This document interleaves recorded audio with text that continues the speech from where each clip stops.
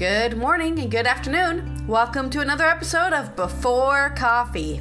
Let's get started on Thursday's episode where we're going to talk about stuff because I have no idea. I haven't looked it up yet. Hello. Hello. Good morning. Go to the bathroom. You've made it. 40% awake. 40%. Wow, that's pretty high. Lucky I can even talk, man. Today on Before Coffee, conflict and climate disasters combined to create a record rise in displaced people. What is the Federalist Society and what do they want from our courts? Soldiers, sirens, and a sign of hope as Ukrainian opera premieres in Lviv. 5G networks are performing worse. What's going on? Kremlin calls Poland's decision to rename Kaliningrad as hostile act. And give him some credit, George Santos has performed a valuable public service. Today, on the May 11th, 2023 edition of Before Coffee.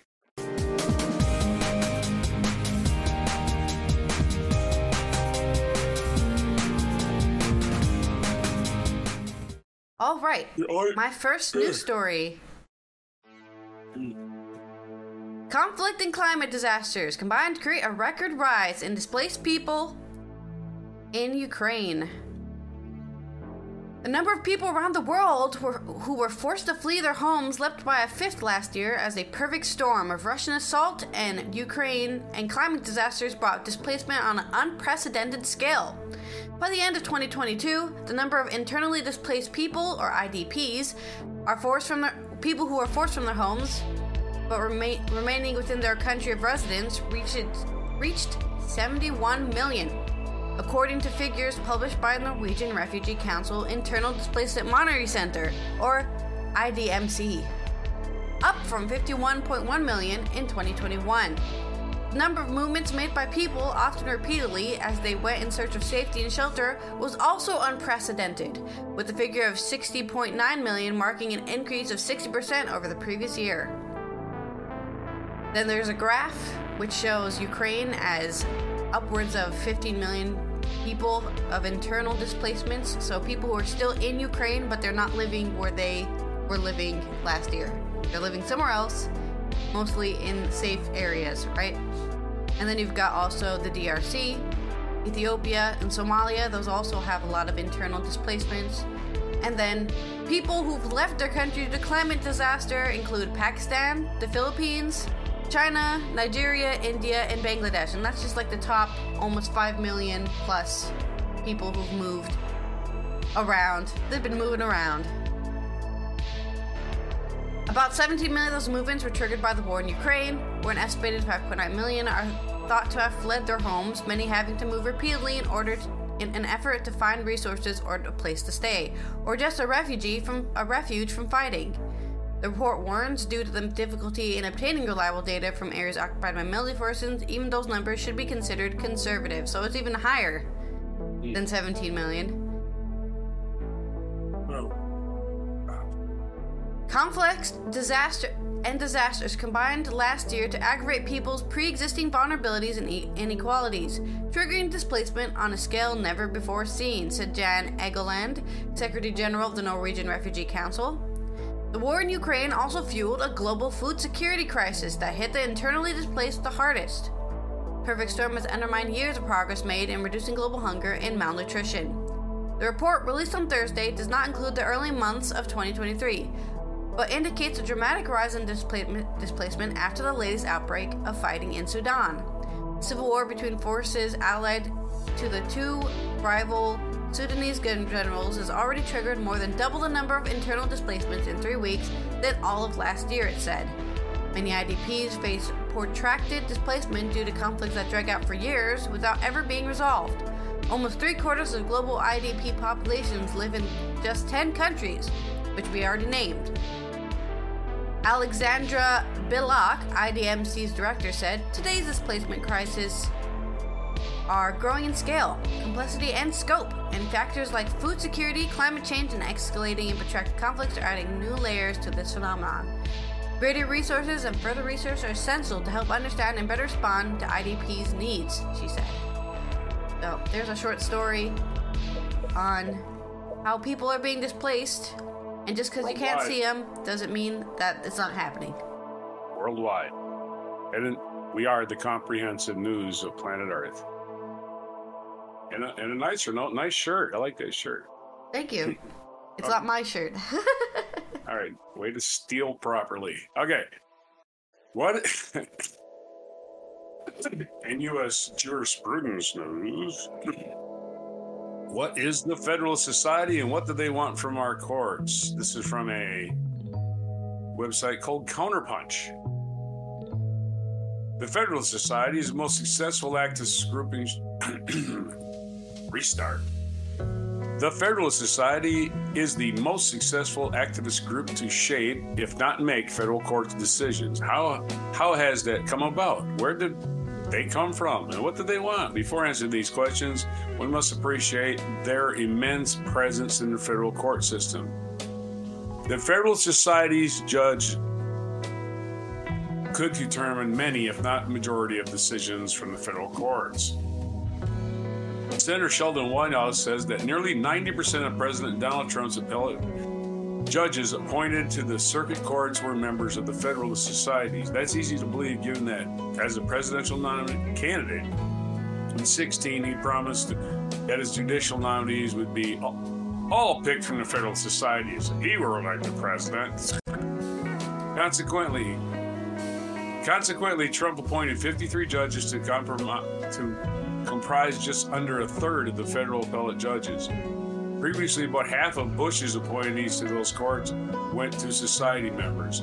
That's no surprise because the George Herbert Walker Bush administration gave responsibility for judicial selection in the White House counsel's office to Lee Lieberman Otis, a founder of FS, which is the Federal Society. At the entry-level federal courts, Trump has appointed about a quarter of district court judges. However, he delivered for the Federal Society by selecting 3 members to the Supreme Court to join the 3 members already on it. Then you must add to the Federalist Society judges that remain in the SCOTUS appointed by Herbert Walker Bush and Ronald Reagan, giving FS effective control over the court's decision. The 6 SF justices are Brett Kavanaugh, lied. Neil Gorsuch, lied. Clarence Thomas, owned. John Roberts, cover-up man. Samuel Alito, leak master. And Amy Coney Barrett, who is about 7 years old. Now represent the Republican appointees on SCOTUS. That's 6 of 9, folks.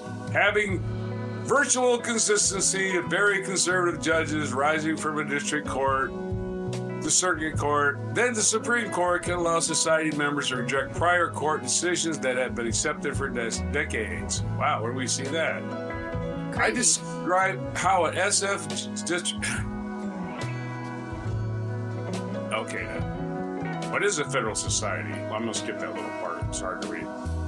So what is a society that is altering our society? It was founded in 1982. The Federalist Society focused on spreading conservative ideas in the 1980s, really ruined this country.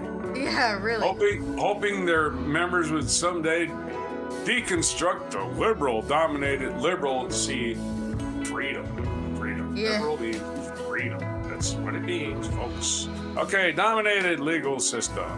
The Society was the first university-based organization to help law students understand and promote a political philosophy. As a former Mother Jones political blogger, Kevin Drum wrote, hundreds of groups coalesced around the concept and practice of public interest law before the Society was formed. Okay, so we got about 20 more paragraphs to go. Do you want to go that far?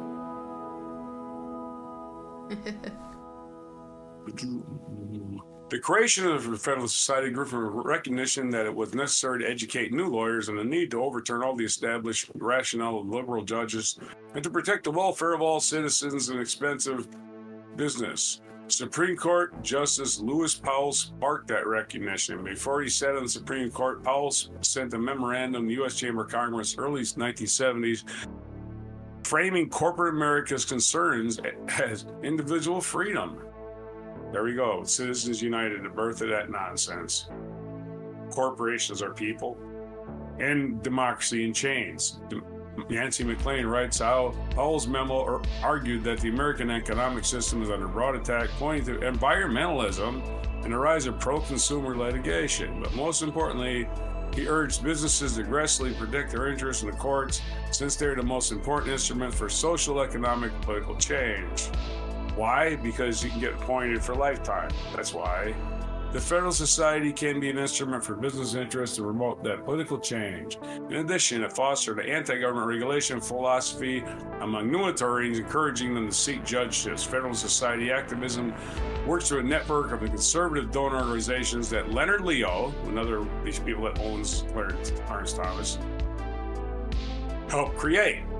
According to Politico, in 2022, Leo obtained a historic $1.6 billion gift for his traditional legal network of nonprofits, made possible by his leading role in Federal Society. Leo's network funds political media campaigns that indirectly help politicians support FS candidates, federal court positions.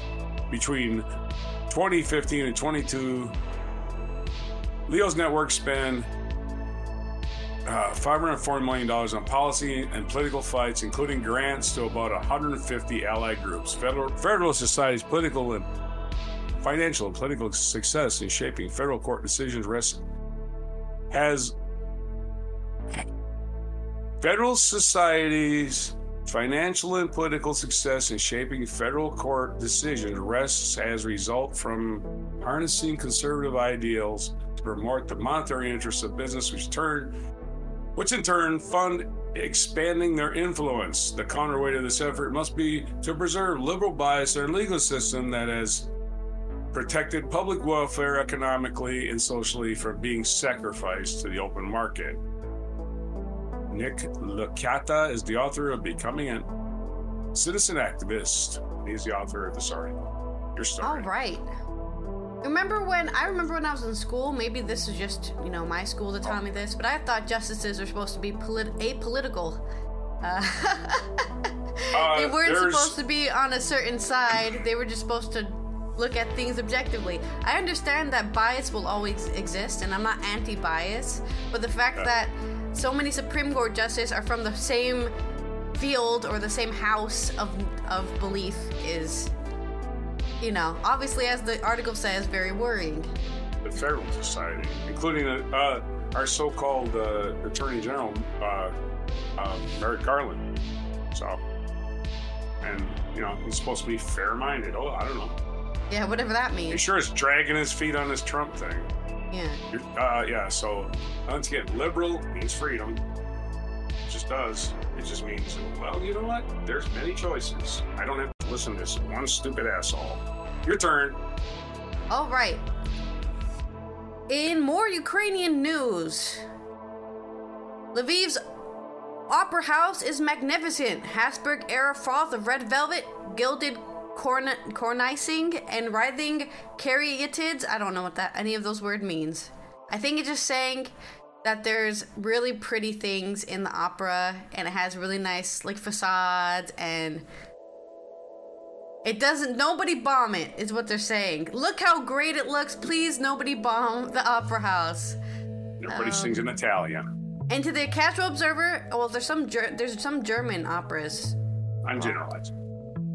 And to the casual observer, the audience, as they settle into their seats, could have been opera lovers anywhere near Europe, but for a few small details. First, the presence of uniformed soldiers in the boxes and prime seats of the stalls. Second, the pre-show announcement that, after asking patrons to switch off their phones, offered instructions on what to do in the event of an air raid alert. Third, the fact that, before settling into the overture, the orchestra struck up the national anthem, at which the audience rose as one, hands clamped to the chest, and sang with full operatic fervor. The show was a new opera by Yevhen Staniokovich. At 80, one of Ukraine's most significant senior composers, getting its premiere in the teeth of Russia's war. In the wake of the full-scale invasion, especially given Vladimir Putin's insistence that Ukraine is historically indivisible from Russia, culture and the arts are part of the country's resistance. Based on Gogol's short story, The Terrible Revenge, the opera was directed by Andreas Weyrich, a house director of the Bayerische Staatsoper in Munich. I can't speak German, only Dutch. We did some of the rehearsals in the bomb shelter, he said. At times, there were 4 air raid sirens a day. It became a new normal. The Opera House itself is a relatively safe position, became a haven in the early days of the war for colleagues from other companies farther east. It is one of the 6 Ukrainian opera houses in the farthest west, though one of those 6, Donetsk, has been under illegal occupation by Russia since 2014. It initially took in members of the Kharkiv State Opera and Ballet Theater, whose building was pummeled by Russian artillery in spring and summer last year. And at the moment, 5 company members of the Lviv National Opera, 2 ballet dancers, 2 set painters, and an opera singer, are fighting on the front line in Bakhmut and Donetsk region. Before the evening's performance, Tara Berezonsky and Darina Litovchenko, who sang the roles of Danilo the Cossack at the center of the Gogol's folktale, and his wife, Katerina, reflected on the power of performing Ukrainian contemporary music during the time of invasion. It's emotional for us not only performing at this time, but because we're giving a message to the audience about what's happening in our shared history with Russia, Berezonsky said from his dressing room, its windows taped up in the ubiquitous wartime measure against shattering glass. He was referring to the opera storyline in which Danilo's father-in-law, the Witcher, turns out to be a dark force, intent on death and destruction. And although Weyrich was careful not to make too obvious an identification, it would have been a very flat idea to give the Witcher a Putin mask. He said, "It was not a great leap for audiences to make the connection between the character and the Russian president as the story unfolded on stage. The story is like a myth. It tells you what can happen. Myths always come around again," Weyrich said. After half an hour later, the alert raised in case of MiG fighter jets taking off in Russia was lifted and the performance resumed. The show continued without incident. Readers of Gogol, though, would have noticed that libretto and production swerved the bleaky tragic outcome of the original short story. In Gogol, the Witcher murders Danilo and Katerina's young son. In Stankovich's opera, he survives, a moment reinforced by Weyrich's production, which has the young child impatiently pushing away his murderous grandfather. "I had to give Ukrainians a way to end the curse. I had to give a sign of hope," Weyrich said. "There were a few utterly minor changes that I made to the end," said Stankovich, speaking from Kiev. "This is because I, as a human and as a composer, could not accept that no heirs could be left to inherit this land, because Gogol has, of course, a rather tragic and terrible ending."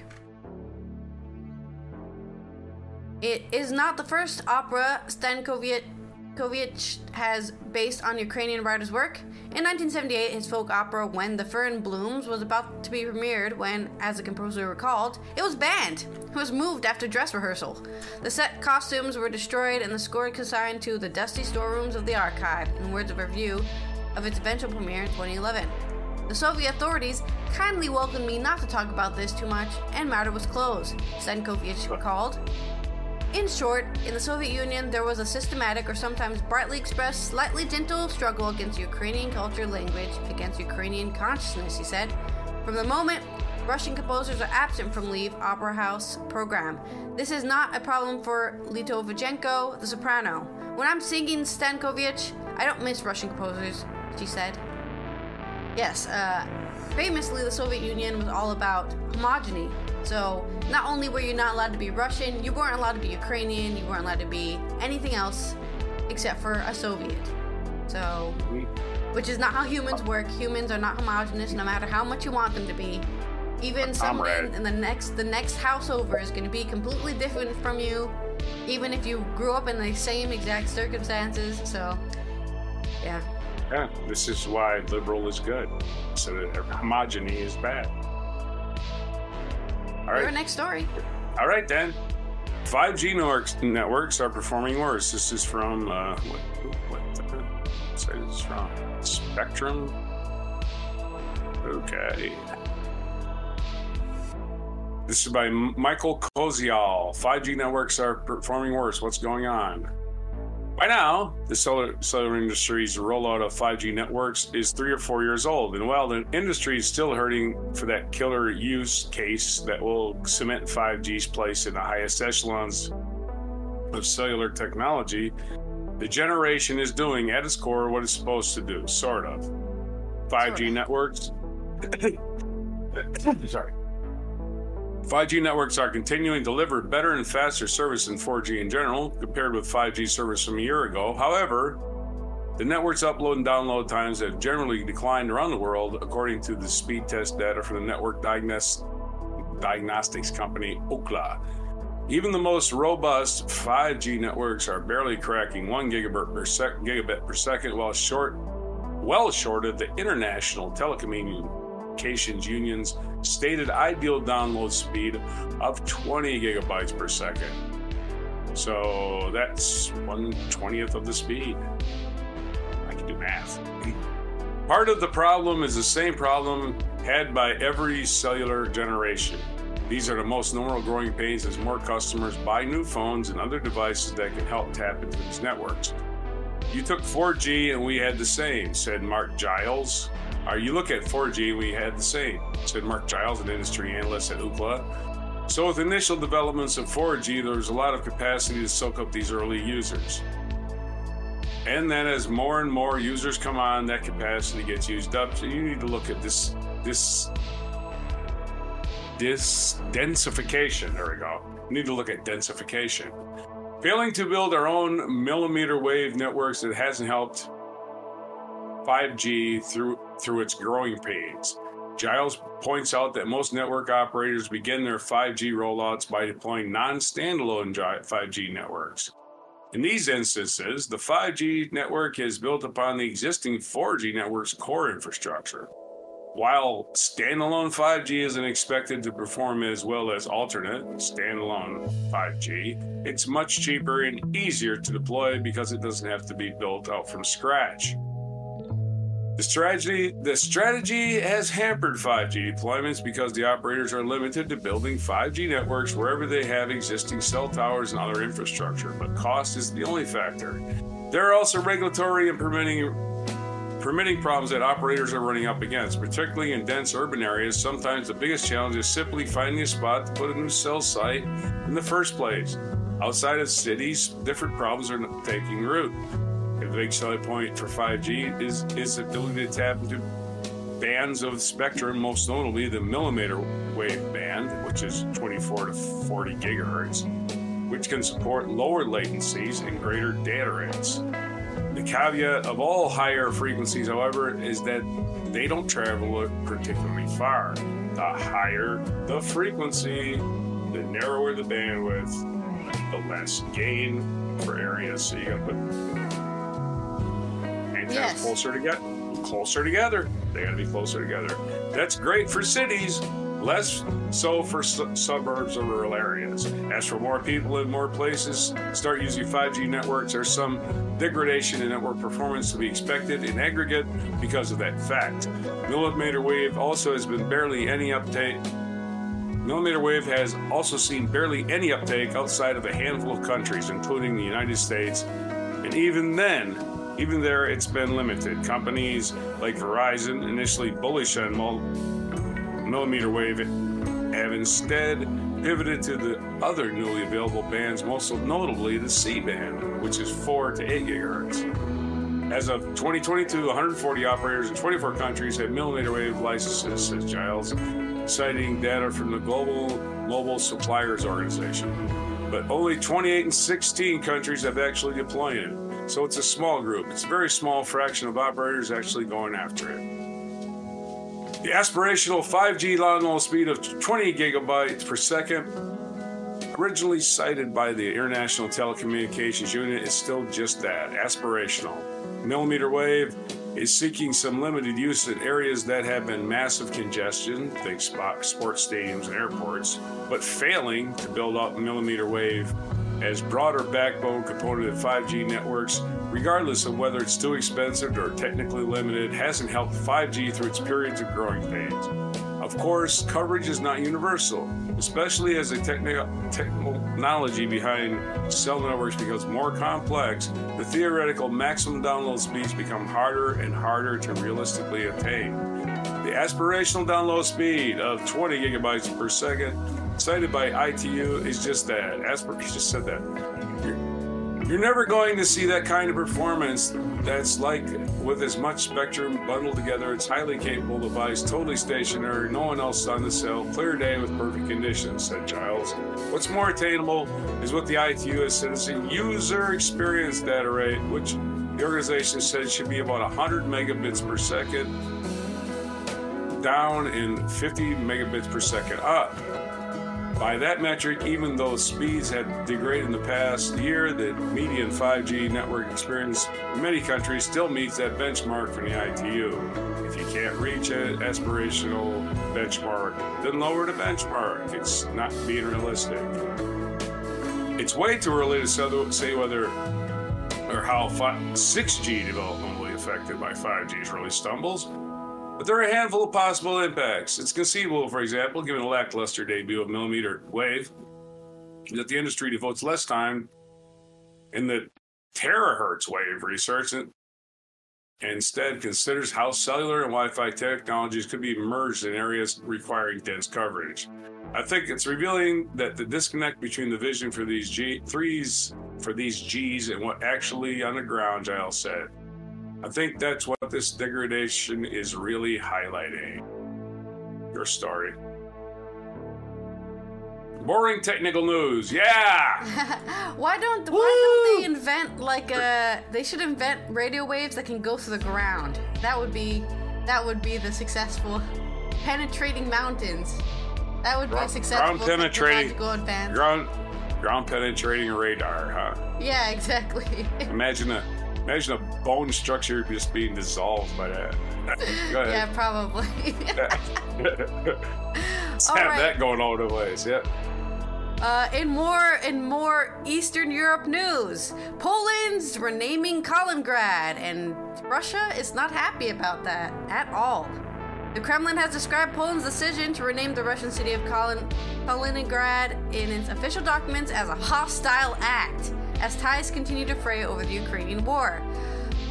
Kaliningrad, which sits in an exclave sandwiched between Lithuania and Poland on the Baltic coast, was known by the German name of Königsberg until after the Second World War, when it was annexed by the Soviet Union and renamed to honor politician Mikhail Kalinin. Yeah, okay, so perfect reason to rename it then, because it only recently changed.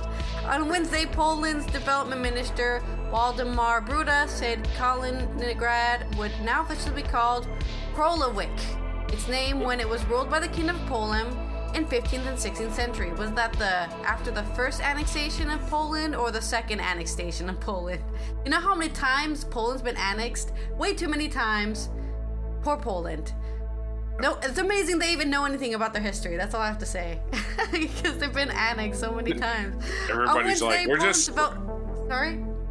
Everybody's like, we're just passing through. We're on our way to, Sudetenland or wherever, We're invading you just to make a foothold. Yeah. What? And then they're like, hey, can we conquer you, by the way, while we're here? Yeah. You don't mind. On Wednesday, Poland's development minister, Waldemar Bruda, said Kaliningrad would now officially... Oh, no, I already said that one. We do not want Russification in Poland, and that is why we have decided to change the name in our native language of Kaliningrad and the Kaliningrad region, Bruda said, citing a recommendation by a state commission tasked with standardizing foreign names in the Polish language. Warsaw saw Kalinin's connection to the 1940 Katyn massacre, when thousands of Polish officers were executed by Soviet forces, had negative connotations. The current Russian name of the city is an artificial baptism, unrelated to either the city or the region, Poland's Committee of Geographical Standardization said on Tuesday. This is true. It really does have nothing to do with Poland. It's, most places are named after what's there, right? Like, just down the street from where I live, there used to be a place called, what was it called? Was it Jakobswalde? It literally means, like, Jacob's Wood. So some guy named Jacob lived in the woods somewhere. Like, that's what places are named up. People, Yeah, Okay. Kaliningrad, it literally means Kalinin's city, right? But it's not his city because he's dead, and he's just a Right. conqueror. So he should, yeah, let's get rid of that. Forget him. Yeah, forget him. Got rid of Kremlin Leningrad. spokesperson Dmitry Peskov said the decision bordered on madness. Changing the name of a place? That's crazy! We know You that remember throughout history, Leningrad? Poland has slipped from time to time into the madness of hatred towards them. These guys are so full of themselves. Those Yeah. Polish people, sometimes they don't like us, and then sometimes they do like us. Like, they just don't understand that Russia is always going to be their friend, even though every time we go there, we conquer them and then subjugate their people. Kaliningrad was cut off from Moscow when Lithuania became independent during the breakup of Soviet Union in 1991. In the city itself, people were split over the Polish move. This land is conquered by us, by my ancestors. This is our territory, and there can be no Prolewik whatsoever, said an elderly man who did not give his name because he'd probably get beaten up in the street if they found out there was a pro-Russian living in their neighborhood. Let's be honest. Others appeared to be less upset. One woman noted Lithuania had also renamed the city. It was already been renamed in Lithuania. That's great. Nothing would change apart from the need to change all their documents. If they want it, let them do it, she said. Relations between Poland and Russia have often been strained, probably because Russia is always threatening Poland. Moscow says it liberated Poland when its forces drove out Nazi forces at the end of the war. Most Poles believe that Soviet Union replaced Nazi occupation with another form of repression. Yet most people would agree. Poland, a NATO member, strongly backed Ukraine after Russia's invasion and stepped up to the demolition of memorials to fallen Soviet troops across the country. Famously, this is in the article, but famously, Warsaw had some of the most rebellions and riots against Russian rule during the Soviet Union. They had the most bloodiest of riots against protests against, communism or whatever they were protesting. So, Oh, yeah, the beginning of the... But they totally were best friends, Poland and Russia loved each other. That's why they were getting in fights all the time. Yeah, well, the beginning of the end of the Cold War started in Poland with Lech Walesa and Solidarity Union. Exactly. And the Polish Pope also contributed to that quite a bit. Your story. Okay, then. This is from the Independent UK. Giving him some credit, George Santos has performed a valuable public service. I would like to be... Long before his arrest on Wednesday for fraud, money laundering and theft of public funds, George Santos was a pariah in the Long Island Congressional District in which he was elected president. He was the subject of almost daily protests and press conferences organized by local residents. The Nassau County Republican Party disowned him, and so did 6 local Republican members of Congress. He was rarely seen out in public, and don't forget, Mitt Romney famously called him a sick puppy. His only safe space, it seems, was Washington, D.C. He was a story of electoral politics turned on its head. A member of Congress should, in theory, have more to fear from the snake pit of Capitol than the people who elected him. The reason why Santos didn't tells us something about the state of the Republican Party today. Let's start with the uncontested truth. George Santos is an imposter. That is true by any measure of the word. He lied about his own personal history, his experience, and his wealth. That is without even mentioning his as yet unproven allegation about his campaign spending, which has now resulted in charges of from federal prosecutors. My light's blinking. Much what is known about Santos today was public knowledge when voters cast their ballots. Much of what is known about Santos today was not public knowledge when voters cast their ballots for him. The same can be said for many of the local Republicans who backed him and fundraised for him. Although given that it is their job to vet candidates running for their own party, they cannot escape blame. But once the most egregious of Santos' lies became public, most local Republicans joined in calls for his resignation. George Santos' campaign last year was a campaign of deceit, lies, and fabrication. Nassau County Republican Party Chairman Joseph Cairo said in a news conference earlier this year. He deceived the voters of the 3rd Congressional District. He deceived members of Nassau County Republican Committee, elected officials, his colleagues, candidates, his opponents, and even some of the media. Even some of the media? Okay. Why not all the media, asshole? Cairo said. He disgraced the House of Representatives, and we do not consider him one of our Congress people. Compare that to the response of GOP House Speaker Kevin, I'll fall for anything, so I stand for nothing, McCarthy. The only man in the party with the power to take action to expel Mr. Santos by holding vote in the House and whipping his members to secure 2/3 majority. What are the charges against him? Is there a charge against him? He responded when questioned by reporters of Capitol Hill. You know, in America, you're innocent until proven guilty. The voters are the power. The voters made the decisions, and he has a right to serve here. If there is something that rises to the occasion that he did something wrong, then we'll deal with it at the time, Mr. McCarthy added. Even after charges were filed, Mr. McCarthy stood firm. If a person is indicted, they're not on committees. They have the right to vote, but they have to go on to trial, he said Tuesday in response to a report on what that charges were imminent. It sounds like his lawyer. What is the reason for the clear divide between Republicans in New York and the national leadership? In short, naked political necessity. McCarthy benefits from the same basic facts about Santos as everyone else. He can be under no illusions about the con and the character behind it.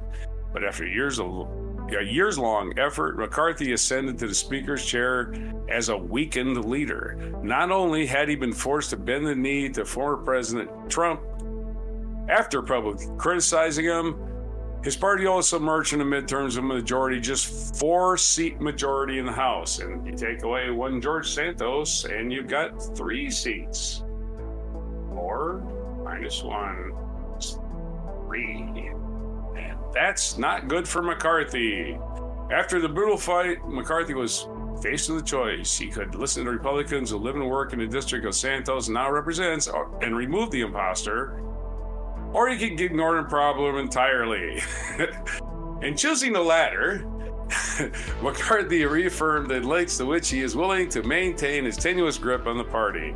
It tells us something about the state of the Republican Party and perhaps Congress that a con man will be allowed to sit in the most powerful legislative body in the world to cast his vote on matters of life and death and war in the interest of serving one party.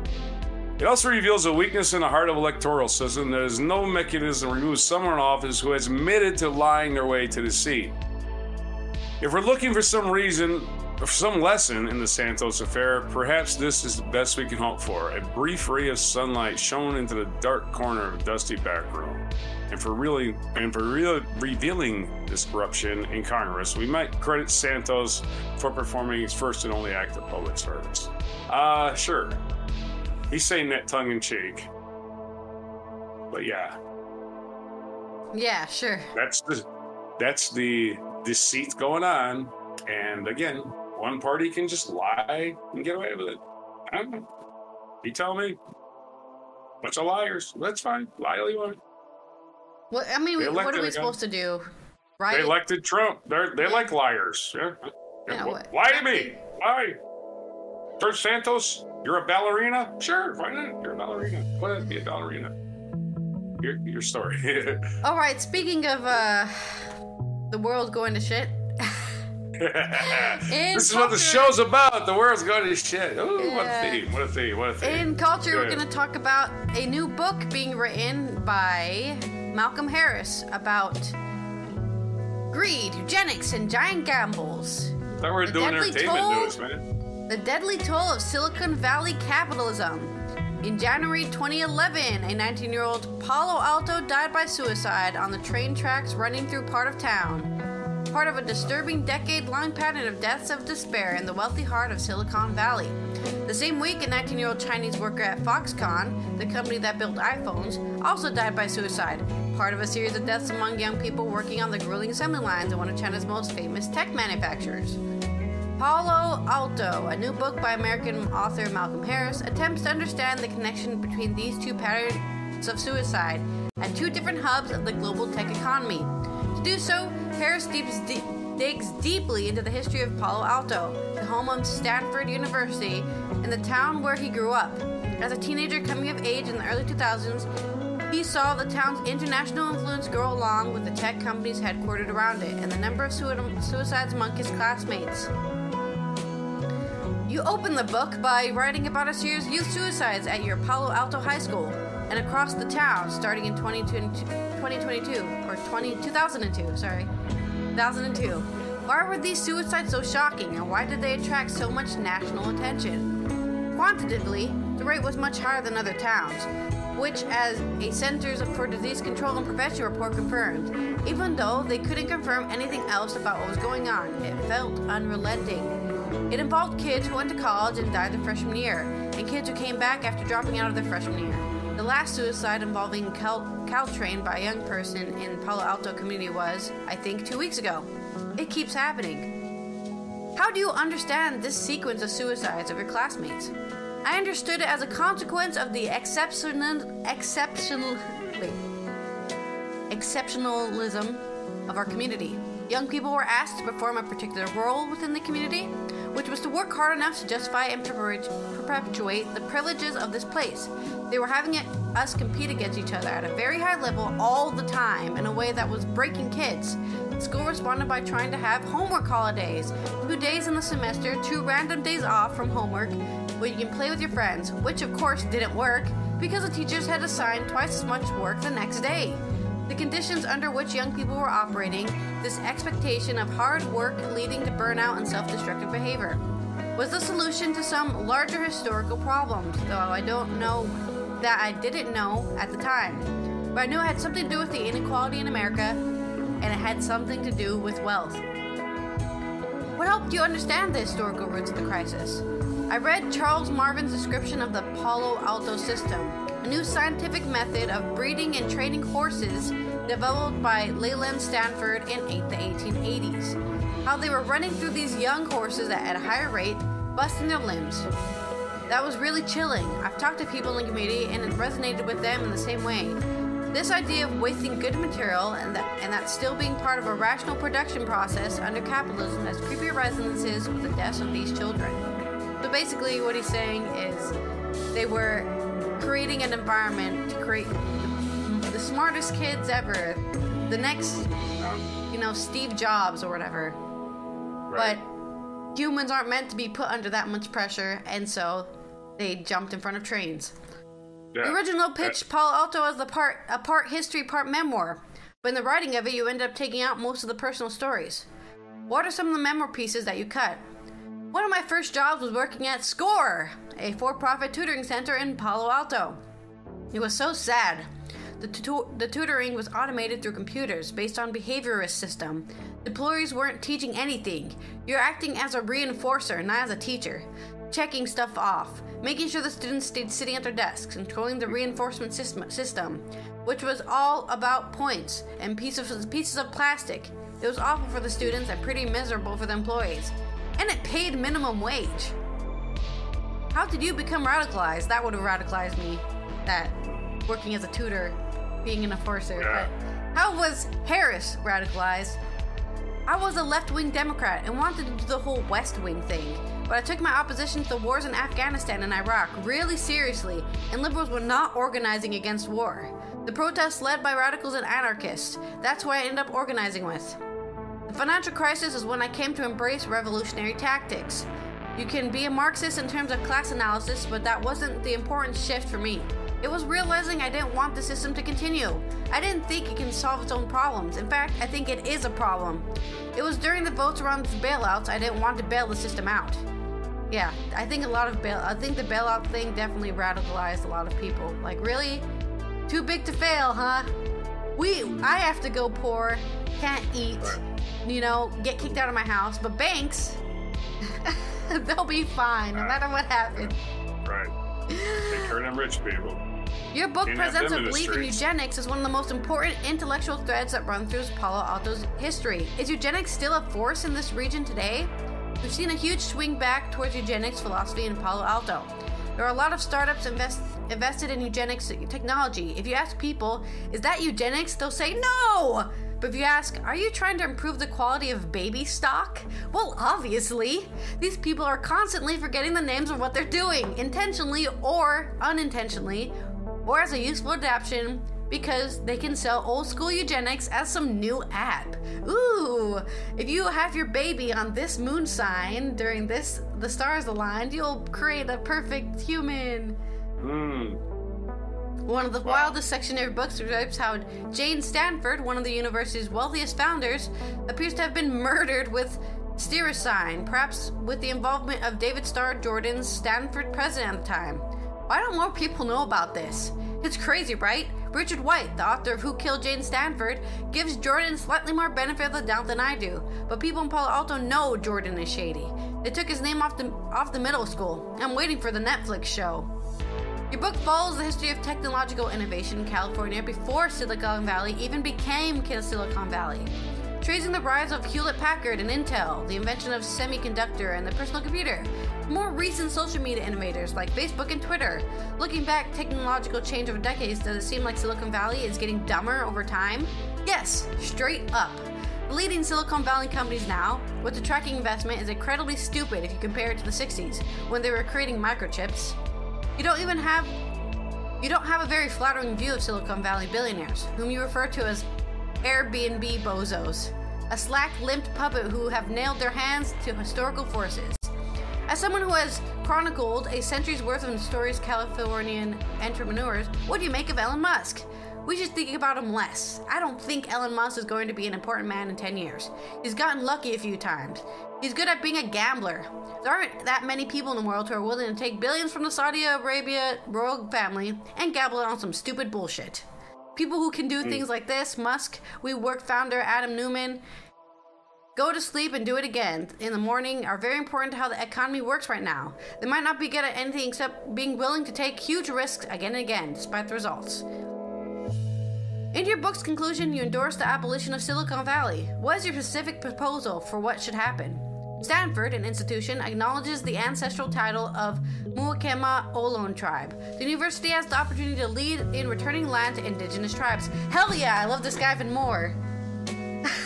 I'd love returning land to the indigenous. Yes, if Stanford wants to change things, they have new climate school. I have this new climate school I was just reading about, with oil and gas companies directly involved. They can lead on returning resources to groups of people who have plans for what ecologically sustainable village would look like on the land. Some people treat this proposal as reasonable and pragmatic. Some people treat it as a ridiculous provocation. I think these kind of transfers are the only way humanity can move forward. As a book with a bright Instagrammable cover and an impressive heft, Palo Alto seems designed to be one of this summer's trendy leftist beach reads. I don't know, okay, but I think I would get angry if I was reading this book. I would not be like, oh, nice day at the beach. I'd be like, I need to listen to some music to get my rage out. The New York Times assigned a reviewer, for instance, who wrote, Karl Marx's long shadow darkens every page. What happened there? You'd have to ask them. It looked like a political agenda. The Times review was a real outlier. Even the conservative publication said this guy is a dirty commie, but we like the writing. Have you heard any responses yet to your book from Palo Alto's current tech bros? No. I've seen a little poo-pooing from Twitter venture capitalists, but I don't think they've read the book.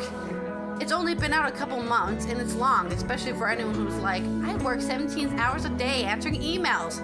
I'm skeptical of people who've already finished it.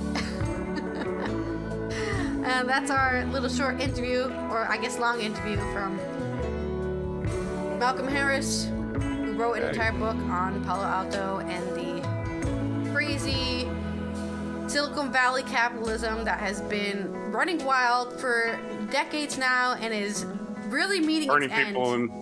Turning people into mindless drones that just perform tasks. Okay, so this day in history, 1811, conjoined twins Chang and Eng, who'd gained worldwide fame in the 19th century, were born. Conjoined twins, otherwise known as Siamese twins, which became because of them, I think, became the word. Yeah. It was because of them. They were born in Meklong, Siam, which is Thailand. 1846, James K. Polk asked Congress to declare war on Mexico on this day. 1885, American jazz cornetist King Oliver was born in Bend, Louisiana. In 1988, American composer Irving Berlin was born in Russia. In 1894, railroad workers for the Pullman Palace Car Company went on strike. The protests continued for several months until the federal government intervened. Good for them. 1910, Glacier National Park was established in the Rocky Mountain Wilderness in northwestern Montana. In 1918, American theoretical physicist Richard Feynman was born in New York City. There you go. 1943, World War II, U.S. troops invaded Attu, one of the Aleutian Islands captured by the Japanese in 1942. In 1960, some 14 years after escaping from the Persian camp, and former Nazi official Adolf Eichmann was captured near Israeli intelligence agents near Buenos Aires. He was later taken to Israel, where he was tried, convicted, and executed.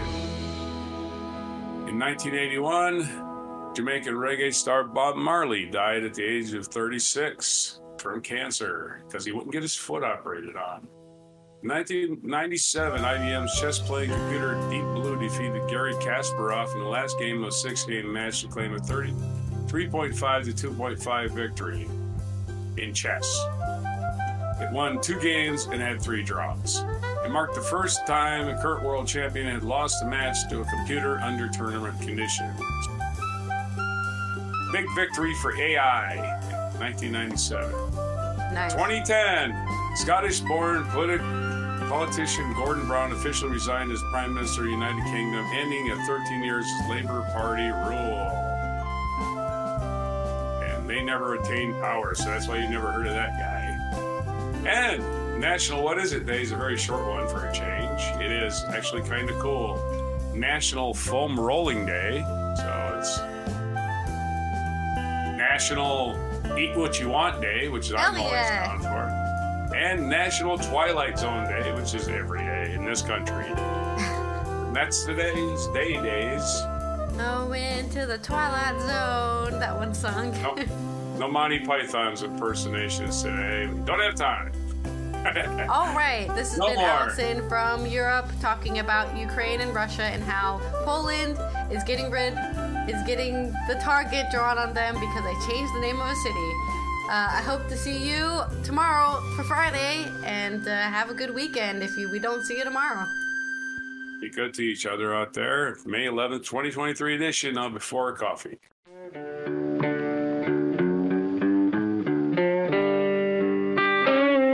Be sure to hit the like, subscribe, and notify buttons, and follow our other channels, Toxic Alley, History of Gravy, and Scratchy Old Records.